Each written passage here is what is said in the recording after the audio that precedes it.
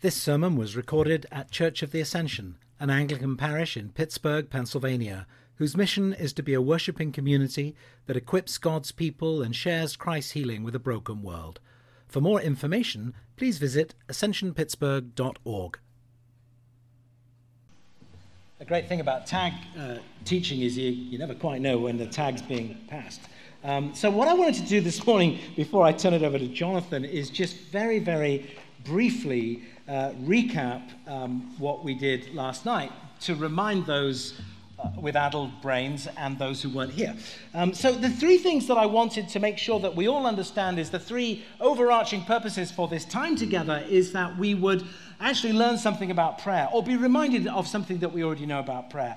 Secondly, that we would pray while we're here. And so we'll be doing lots of that today. And that you'll go home from here, whether it's later today or whether it's tomorrow afternoon, with some ideas, some commitments of ways that you can refocus your own prayer lives, some habits that you can build upon. So last night we looked at the question of why pray, and we had 5 reasons. Anybody remember what was the first one?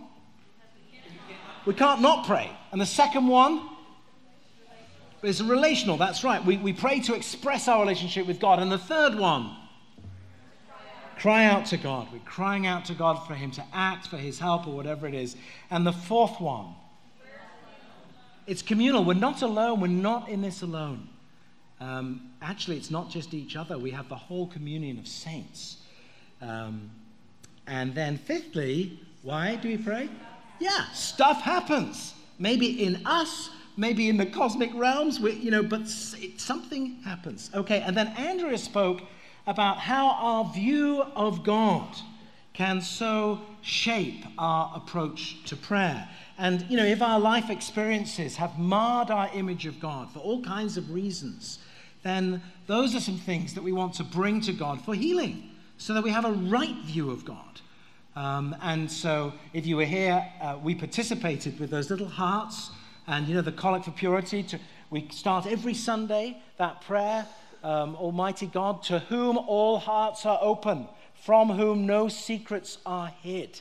And so we had that opportunity to write some of the desires of our hearts, maybe the burdens of our hearts, and then post them into those 2 brown boxes near the illuminated trees. So this morning, if you weren't here last night, do wander over to that area. And if you've got something on your heart, you can write it on a Post-it note and pop it in the box, and then on Sunday we're going to put those boxes on the altar for our worship. And if maybe you have another one, you've already done one, you can do more. So just so that that's there. Okay, Jonathan.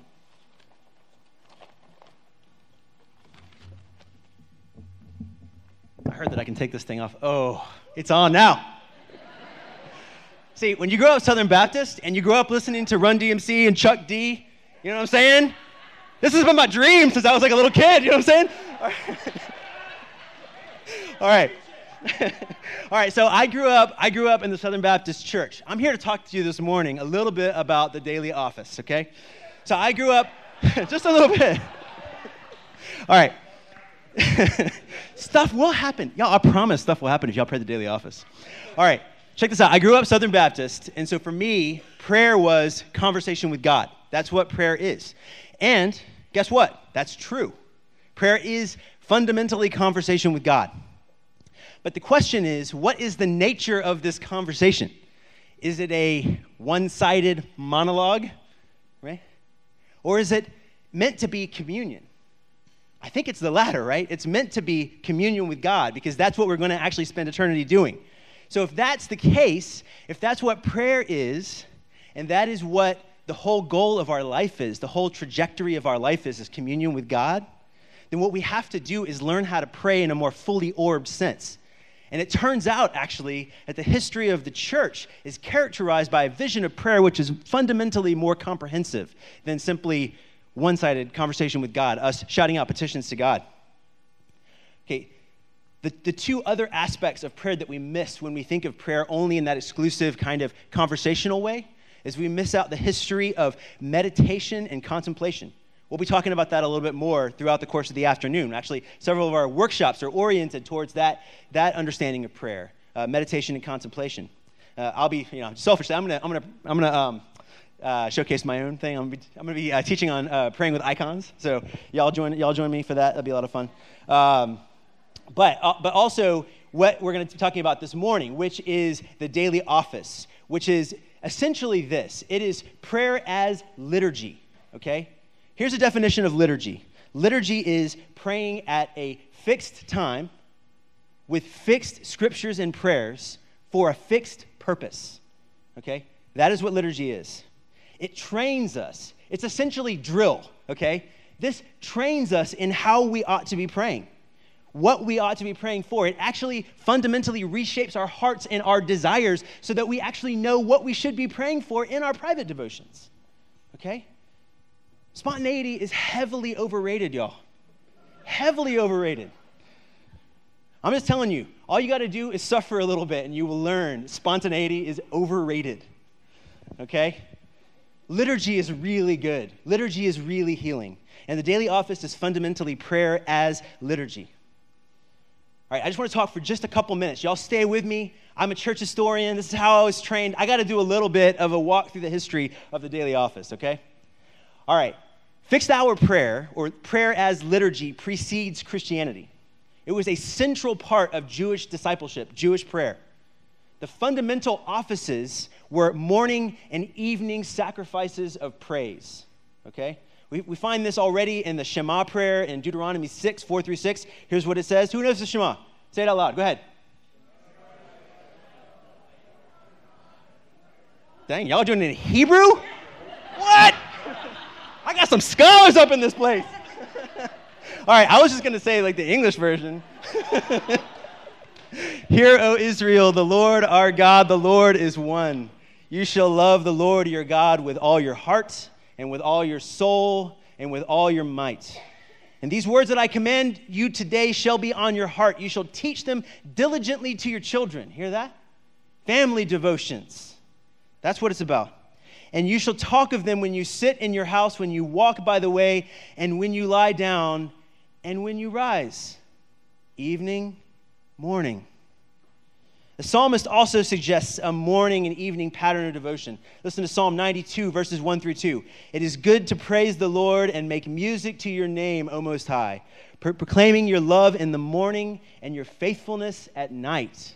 Why morning and evening? Why do you suppose morning and evening? Beginning and end of the day. But what's significant about the beginning and end of the day? Creation. All right, that's good. That's good. I was thinking in a more like, selfish, anthropocentric kind of way. Like, that's awesome. We got cosmic dimension. We got creation, that's right, and trusting the creation back to God. What reasons might we need to pray at morning and evening? What happens when you wake up? Help, yes. Like, I don't know about you, when I wake up, the first thing that happens is my mind starts running. I'm like, what do I got going on today? All right? And I'm set off on this trajectory of anxiety. I'm like, I got this, God. No. So to entrust our days to God on the one hand, and then in the evening, why do we pray again? To reflect back upon the day. Where were you present? Where were you absent, God? Where did I didn't? Not literally were you absent, but where did I feel your absence? Where did I feel that you were not present with me? Where did I feel alone? Okay?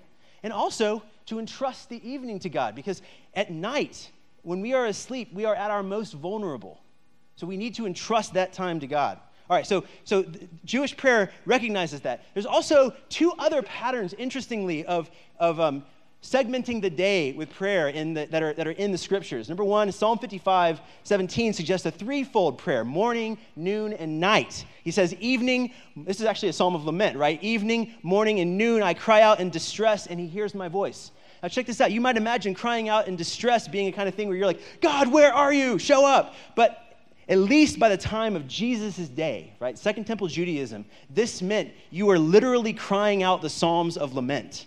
You were praying these Psalms of lament from the scriptures, from the prayer book of the Bible, right? That's how you cry out in your distress to God 3 times a day, morning, noon, and night, all right? So when you are in distress, when that moment of suffering comes along to you, guess what? Morning, noon, and night. You better pull out these Psalms of lament. You better be crying them out to Jesus. All right, Daniel 6:10 also suggests 3 times a day, right? So 3 times a day, he got down on his knees and prayed, giving thanks to his God. And then the last kind of way of segmenting the day, it's the most extravagant of all, appears in Psalm 119. 7 times a day do I praise you for your righteous laws. And guess what? This psalm becomes the gold standard for all Christian fixed-hour prayer in the whole history of Christianity, okay?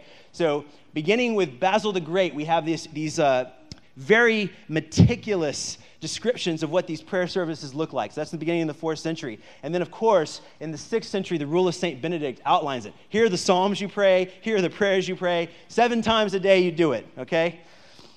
All right. So in the New Testament, the assumption is that there are going to be different times of prayer throughout the day. There's the 3rd hour that's mentioned, 9 a.m., the 6th hour, 12 p.m., and the 9th hour, 3 p.m. They're all hours of prayer. They're all described in that way in Scripture. It was the 3rd hour when the disciples were gathered for prayer that the Holy Spirit falls on them, right, at Pentecost. At the 6th hour, Peter goes on top of the house to pray, and he receives that grand vision of the sheet being lowered down.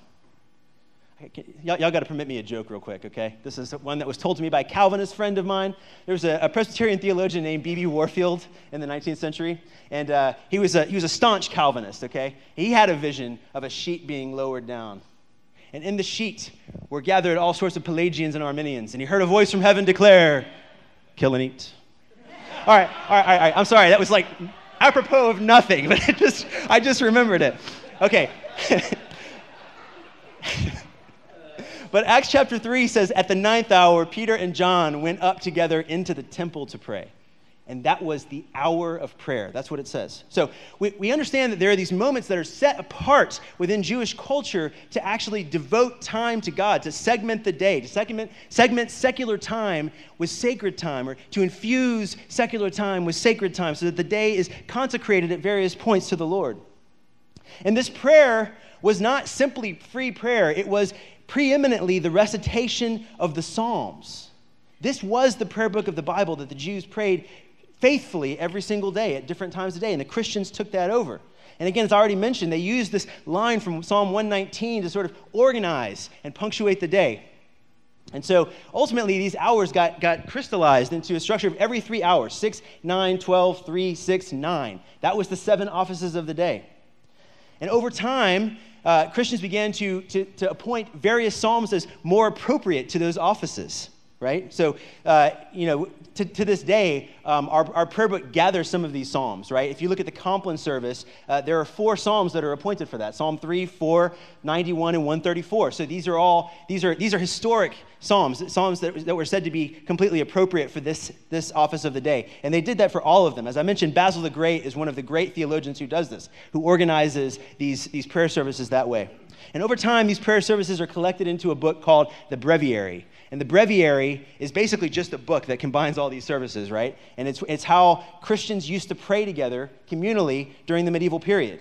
But over time, as the Roman Empire begins to fragment, as things become more insecure, it really becomes just the monks who are praying these offices, right? So the monks have these elaborate offices, right, that are all set out. And the people kind of cease to pray in this way. And the priests cease to pray in this way.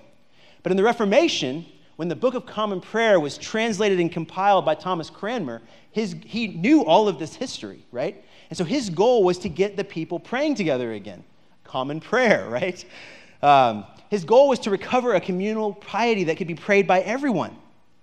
And so morning and evening prayer are a distillation and a simplification of all of these offices. It combines the offices of the morning into a single office, and the offices of the evening into a single office. It compresses them all, and his hope, his expressed hope, was that the people would pray all these things together. The 1662 prayer book in the preface says that these morning and evening offices are to be prayed openly or privately by all priests and deacons, okay? Priests and deacons don't have fundamentally a different calling than the rest of everybody else who's a Christian. Basically, what we do is we are called to draw everyone into the calling that all of us have. So Cranmer's hope was that as priests were leading these prayers, and when he says openly, he means in the churches, right? That people would gather and they would pray together, right?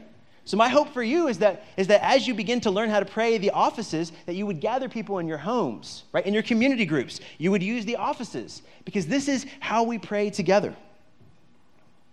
Okay, so let me just give a couple of reasons why I think it's important to pray in this liturgical way, all right? Number one, I already mentioned this, but I think it's worth repeating. It's drill. This is training yourself to pray. What you should pray, when you should pray, how you should pray, how your heart should be when you pray. Okay? Now, Paul, in the second letter of Timothy, which is an astonishing letter. I've been studying it recently. It's an amazing letter. But Paul says, hey, Timothy, you're timid. Let me tell you what to do. Fan into flame the gift that is yours by the laying on of my hands. How do you do that? Beginning of chapter 2, he says, you are a soldier, right? A soldier doesn't get involved in civic affairs, but listens to his commanding officer.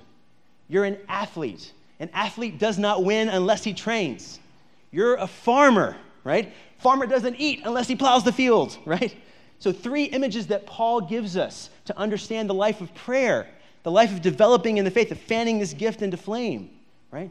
Paul sees this, essentially, the life of prayer, as a life of training, right? A life of discipline, okay? When the Christians labeled these prayer services as daily offices, that comes from the Latin word officium, which is the word for duty, okay? This is the drill that one must do in order to be the soldier. This is the training one must do to be an athlete. This is the plowing and tilling of the field that one must do in order to be a farmer in the Christian life. That's explicitly how they understood this. All right, so that's one thing. I think that's really important. The second thing is that this is bringing corporate prayer, the corporate prayer of weekly communion, into the daily run of your life. It's encouraging you not to think of your private prayer as somehow separate from the prayer that the church as a whole is praying, okay? When we come together, when we assemble for weekly communion, that's the most important thing you do in your week, okay? That's according to Scripture. Like, the Holy Spirit is particularly present in those moments where we are gathered together in worship. And the daily office diffuses that communal prayer into your week, into your living week. It takes the scriptures that we read in the offices, in the lectionary. It takes the prayers that we pray together as a church, and it infuses your day with those prayers. And it encourages you to remember that you are praying together with a great company of saints. And then lastly, I think the most important thing for me, personally, has been that spontaneity is deeply overrated. All right? Honestly, I have found this discipline to be immensely rewarding. To pray together with the church and to know that I am praying prayers that are sturdy and that have been given to me to pray in order to reshape my heart has been the most helpful for me when I have found myself to be speechless before God. And the time for me that I have found myself most speechless before God has been in times of deep suffering. So most of you know that when we came here, we had just 8 months or so of truly difficult things. I mean, Tish's dad passed away. We lost 2 babies. She was attacked on the internet. Like, all kinds of, like, really, truly terrible things just kind of seemed to keep happening one after another. And we found, like, honestly, I found I couldn't pray. I was looking for words to pray, and I couldn't find them. And Tish would look for words to pray, and we just couldn't find them. Our internal voice, our external voices failed us. So what we had to do, really for the first time, and we had practiced this before, but what we had to do was lean hard on these offices. That these were sturdy words. We could pray them, and they would hold us up. So y'all, what kept us alive during that season was the office of Compline. We memorized those prayers. And those prayers kept us upright. And I still pray them every single night with my girls when they go to sleep. Keep watch, dear Lord, with those who work or watch or weep this night, and give your angels charge over those who sleep. Tend the sick, Lord Christ. Give rest to the weary. Bless the dying. Soothe the suffering. Pity the afflicted. Shield the joyous. And all for your love's sake. Amen. You can pray that prayer. That prayer will hold you up. You know what I'm saying? You can devote yourself to God with that prayer. Prayer as liturgy is beautiful. And it will come to you, and it will meet you, and it will hold you up in times of grief and sorrow, at times of suffering, times when your body is failing you.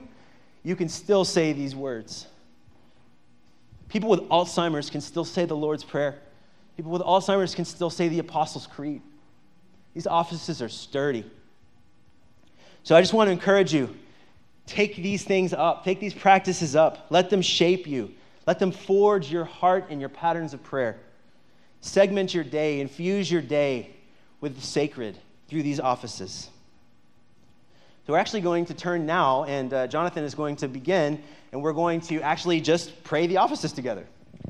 I'm going to try this microphone. Thank you, Jonathan. It's commanding, isn't it? Yeah, it's very commanding. I want to give it a name. This is the Y'all microphone. Did you notice Jonathan Warren only quoted 2 church fathers, but we had 127 Y'alls?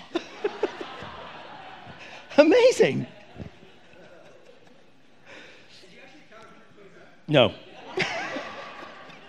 So I want to read to you. I don't like him. Well, listen, if it's getting dull, just point at this and I'll see what I can do. I wanted to read to you from the Catechism. This is the first edition of our new Anglican Catechism. It's called To Be a Christian. There's actually a new edition. Do you know when it's being? Not sure when it's being published. In June. Okay. So, Joel, yeah. Oh, it should be on a PDF by the end of the month, so you'll be able to get this on the website. But I wanted to. This is a great resource for us, and there's a whole section in here on the Christian life and the Lord's Prayer. But I want to read an extract that says this. Prayer takes 2 primary forms. On the one hand, we speak to God on our own, apart from human company, as our Savior directed in the Sermon on the Mount. On the other hand, we also pray in company as part of a worshipping congregation in any group that meets for prayer, and ideally also with family and friends, what Jonathan was just talking about.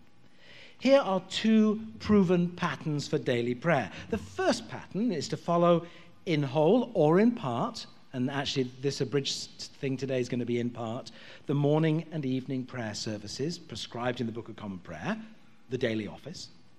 Many Anglicans do this.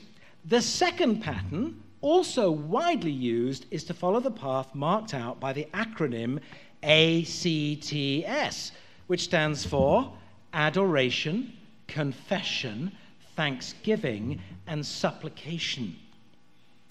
Well, this morning, what we're going to do is do a whole day, 24 hours in 30 minutes, as we do 4 of the offices in the abridged form. And we're going to do both of the things that the Catechism says. We're going to use these formal offices together, and we're going to use this ACTS form for prayer. Because what you'll discover is, as we go through each of the offices, there's always a piece that says, prayers may be offered. So what I want us to do in those times is, for the first office, for the morning office, we'll just do adoration prayers. And then noontime, we'll do confession prayers. Evening, we'll do thanksgiving. And Compline, we'll do supplication. And so the room will divide into 4 quarters. So the first 4 rows will be a quarter. The second 4 rows, and those in the club class seats at the back, will do the second quarter. And then likewise, okay? But I'll explain when we get there. So,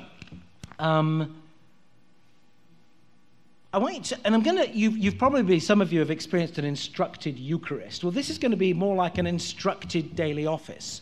So what I want you to do is to take these guides that are on your seats, Family Prayer Guide. This is not morning prayer and evening prayer, but this is from our Book of Common Prayer. This is draft 2 of the 2019 Book of Common Prayer. This will be published in June with the final edit. So you probably don't want to rush out and buy this copy. You can get it on Amazon, but the final copy is very, very soon to be upon us. And so let's take a look. So even on right in the inside cover, it says, these devotions follow the basic structures of the daily office of the church and are particularly appropriate for families with young children. And that is so true, but don't feel that you're above that. It's okay if you're not a family with young children. This is a great resource. And this is one of the things for this weekend. We want to send you home with some resources. This isn't to replace the Book of Common Prayer, but it maybe is to help kickstart you in your prayers. So we're going to be going up on page 1. We're going to look at in the morning. And of course, you'll see it begins with words of praise to God. And then we present our hearts to God, a little bit like the Collect for Purity. But where does this prayer come from? Make me a clean heart. Psalm 51. What's the context of Psalm 51? It's David confessing his sins after that dreadful, dreadful business with Bathsheba. and all that followed and came out of that. And you can read about that if you don't know what I'm talking about. And then there's a reading from Scripture.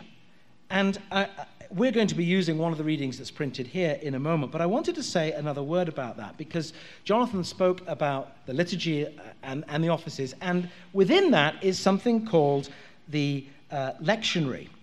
And if you'll turn to page 12 of your booklets, you will see it's entitled Daily Office Lectionary. And I'll let you read that later at your leisure.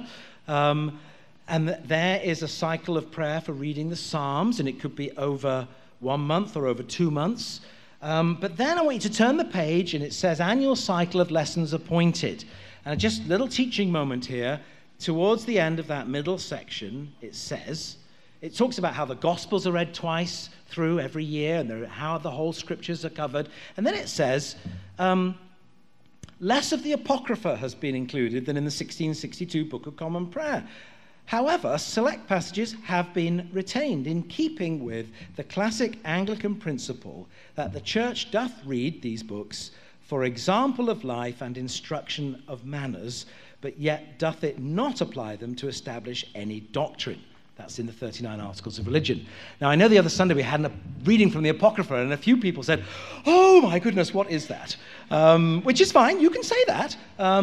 Just want to make the point, it's not totally weird. We haven't kind of lost the plot or gone off the rails. It's been part of our practice as Anglicans since we began, that the Apocrypha is retained, not for establishing doctrine, but insofar as it's useful and helpful in our worship, in our devotion to God, then fine, we can read it. So don't panic. And you may notice when we use the Apocrypha, we don't say the word of the Lord. We just say, here ends the reading.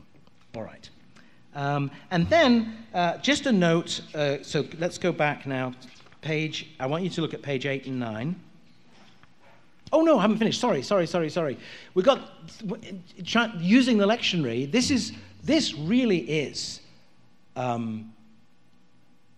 let's just say an easy guide. I won't use any pejorative language. So, if you go to page 36, you will find there's October. If you're wondering what you're meant to read, this is not difficult. It's October, and it's the 6th. So, morning prayer, date on the left, look across. Oh, the first reading is 1 Kings 10, and then it's a bit hard to read, but you see there's a little finger pointing there? I think it is. So it's a finger, yeah. Basically, if you don't want to read the whole of chapter 20, here are the suggested verses that it would be really good to read.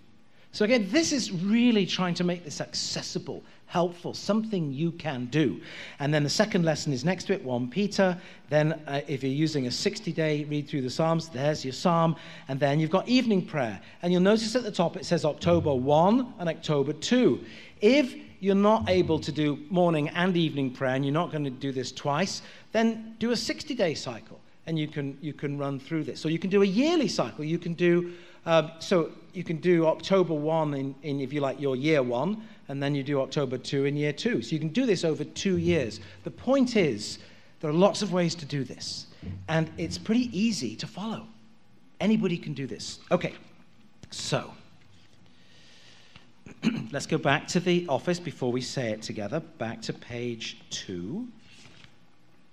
I've already mentioned prayers may be offered and how we're going to do that, but there's one other thing I want to draw your attention to. At the end of this first section, you'll see it's headed Additional Prayers on page 8. So again, you're not sure what to pray. Well, look at one of these for the family, for relatives and friends, for children, in the morning, at night, for quiet confidence. And in the prayer book, which I hope you'll get in June, there's a whole section of additional prayers. These are fantastic prayers. You know, if you're sending someone a get well card, you can write a prayer in there. Maybe you don't know what to say. Or a birthday card, there's a prayer for that. There are hundreds of prayers for you to use and access.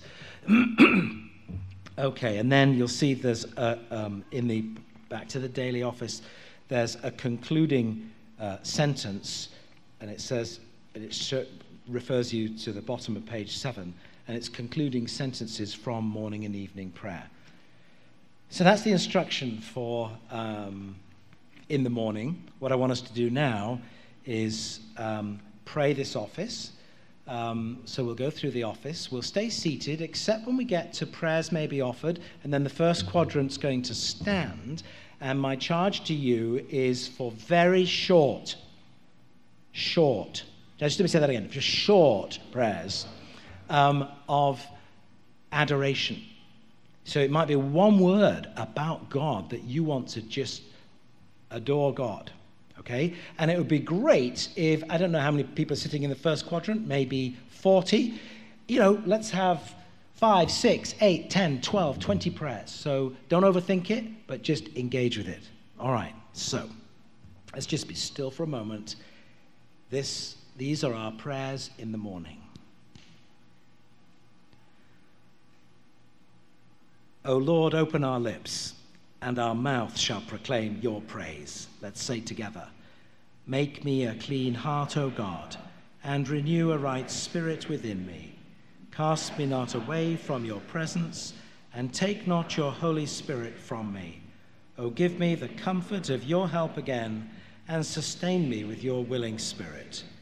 Glory be to the Father, and to the Son, and to the Holy Spirit, as it was in the beginning, is now, and ever shall be, world without end.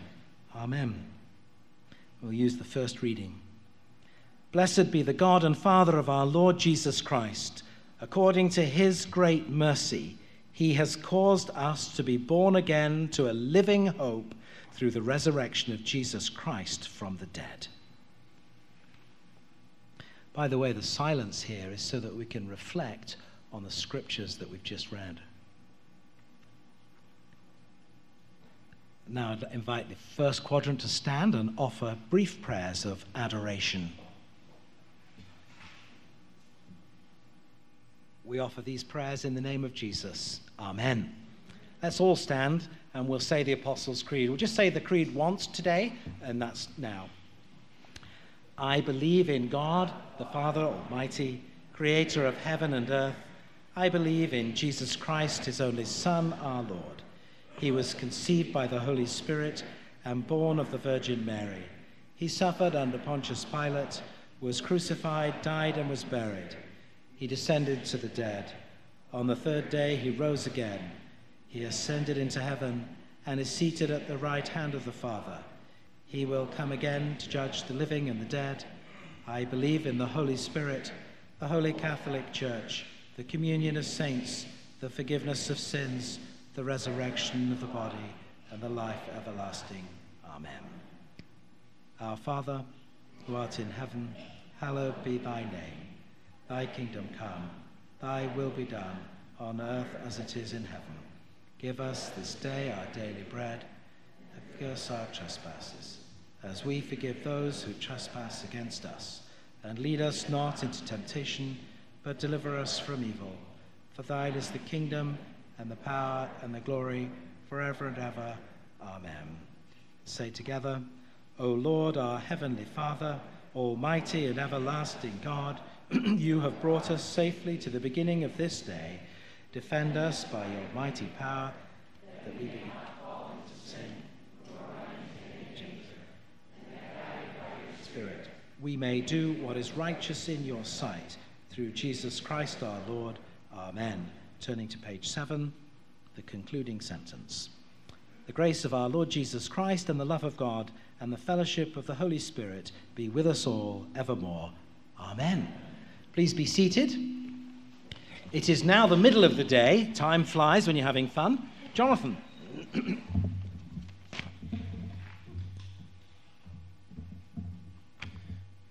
Now remember when I said that at the 6th hour, Peter was on the roof and he received the vision of the sheep being lowered down, which was not full of Pelagians and Arminians, but of various animals. What also happened, perhaps of even greater significance, but related significance actually, and I don't think it's an accident that these two occurred at the same hour, is that our Savior was hanging from the cross, right? He was defeating sin and death and the devil on the cross at noon. So you notice our collect here at the bottom of the page reflects this. So we'll be praying that just to keep an eye on that. But we'll begin here in just a moment of silence. Blessed be the God and Father of our Lord Jesus Christ, who has blessed us in Christ with every spiritual blessing in the heavenly places. pray together a part of Psalm 113.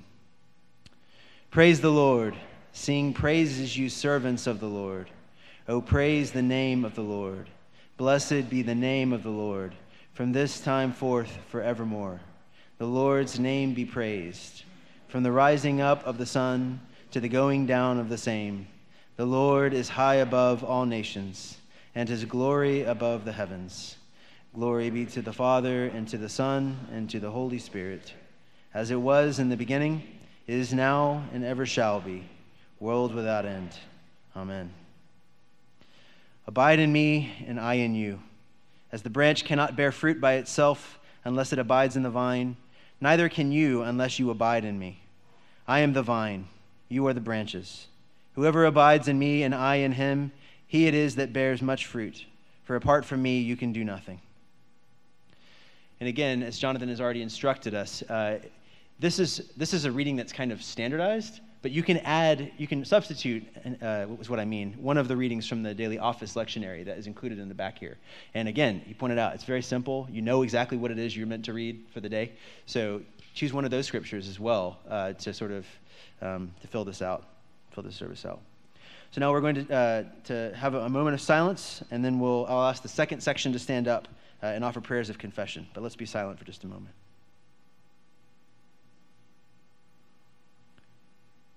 Together, let's pray the prayer our Savior taught us. Our Father, who art in heaven, hallowed be thy name.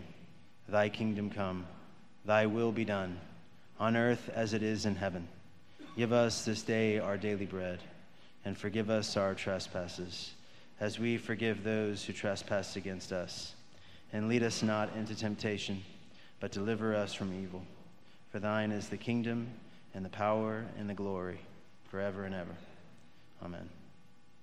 Blessed Savior, at this hour you hung upon the cross, stretching out your loving arms. Grant that all the peoples of the earth may look to you and be saved, for your tender mercy's sake. Amen. May the God of hope fill us with all joy and peace in believing through the power of the Holy Spirit. Amen.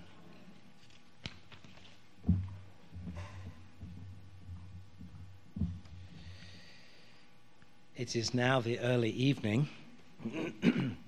I forgot to say something about the collect. It's from a Latin word which really means to collect together, to gather together the prayers of the people into one prayer that can be said collectively. So,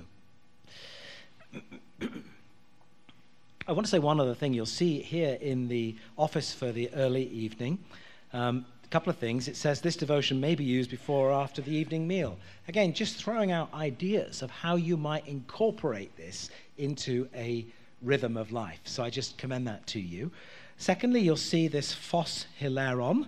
Phos as in phosphorus, as in light, and hilaron as in hilarity, or oh gladsome light. And this is a very, very ancient prayer. Nobody quite knows how ancient it is, but it's been used in the office of the evening for as long as we know.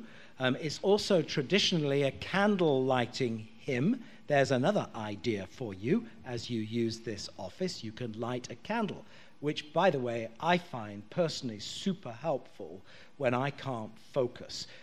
And this frequently happens. I'm trying to write a sermon. And I'm pacing up and down, and Andrew will come in and say, I think it's time you lit a candle. So I'm learning. But this was an ancient hymn of the Byzantine liturgy. St. Basil the Great, see, I can do it too. Now I've got, oh no, I don't need that, whatever. Anyway, he died in 379, okay, and he described this as ancient. In fact, it's so old he didn't know who wrote it. So let's just go with it's old.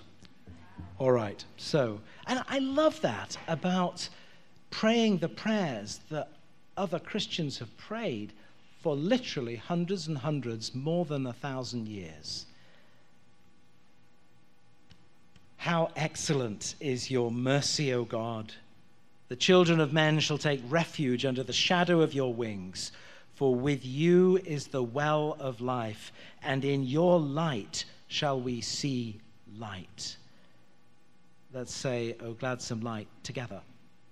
O gladsome light, pure brightness of the ever-living Father in heaven, O Jesus Christ, holy and blessed, now as we come to the setting of the sun and our eyes behold the vesper light, we sing your praises, O God, Father, Son, and Holy Spirit. You are worthy at all times to be praised by happy voices, O Son of God, O Giver of life, and to be glorified through all the worlds. Jesus spoke to them, saying, I am the light of the world. Whoever follows me will not walk in darkness, but will have the light of life. Before I ask the third quadrant to stand and lead us in prayers of thanksgiving, you should have on your seats a colored ribbon. I'd like you to take that and grab hold of a pen. There are extra pens in the boxes by the door you came in, or borrow one from a neighbor. I'd like us all to engage in these prayers of thanksgiving. Remember, adoration, confession, thanksgiving, that's where we've got to. I'd like you to write a prayer of thanksgiving on your ribbon. It might be one word, or it might be 5 words. I don't mind, whatever you can fit. And then when we come to the break, those illuminated barren trees are going to be covered not with leaves, but with your thanksgivings. So the idea is leave enough space to tie on your ribbon to one of the branches of the trees sometime during the day. And again, there are extra ribbons over there, so if you want to add thanksgivings throughout the weekend, you can. So let's just take a moment to write a thanksgiving, and then I'll ask the third quadrant to stand and pray some of the thanksgiving prayers.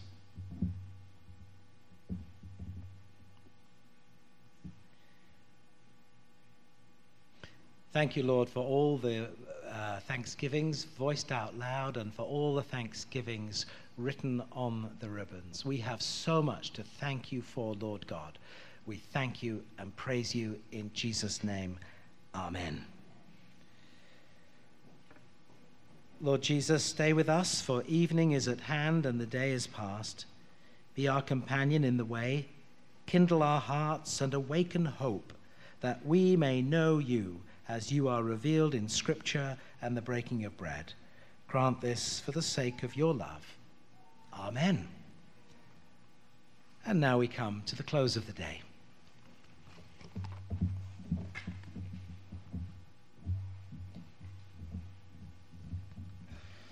So one other piece of symbolism that's really important about sort of the beginning and end of the day is that in scriptures together, but also in the early church, the evening was meant to remind us of our deaths and the coming of our deaths. And so to take that as a time to meditate both on what death means to us and also what death means as transformed and transfigured by Jesus Christ. And morning was also meant to be received as a mini resurrection, right? William Law, who's a great sort of 18th century or 17th century Anglican theologian, said that treat each day as the resurrection, and to enable Christ's love to transform you as you offer your daily sacrifices to him in the morning. So that, again, that bookending of the day and morning and evening is really crucial for us as we begin to think about our discipleship and how we devote ourselves to God. And you'll notice on page 7, one of the prayers that's always sort of collected together with the Compline service, and this is kind of a miniature Compline service, is the Nunc Dimittis. And notice what it says. It says, let your servant depart in peace. So at the end of the day, we're actually devoting our whole entire lives to God and asking that he would enable us to live and die a holy death, actually. So that's a meditation that should be on our hearts as we pray this. So we'll begin, again, with a moment of silence.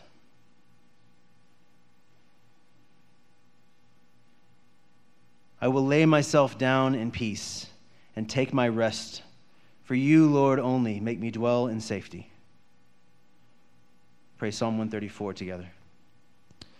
Behold now, praise the Lord, all you servants of the Lord, you that stand by night in the house of the Lord, even in the courts of the house of our God. Lift up your hands in the sanctuary and sing praises unto the Lord who made heaven and earth, give you blessing out of Zion. Glory be to the Father, and to the Son, and to the Holy Spirit, as it was in the beginning, is now, and ever shall be, world without end. Amen. You keep them in perfect peace, whose minds are stayed on you, because they trust in you. Trust in the Lord forever, for the Lord God is an everlasting rock.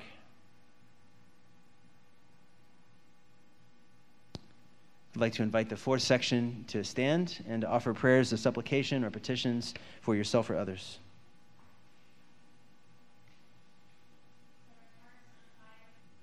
Visit this place, O Lord, and drive far from it all snares of the enemy. Let your holy angels dwell with us to preserve us in peace, and let your blessing be upon us always. Through Jesus Christ our Lord. Amen. By the way, this is also an ancient prayer. I've seen an 11th century breviary that has this prayer in it. So, amazing. Let's say together the Nunc Dimittis. Everybody stand, please.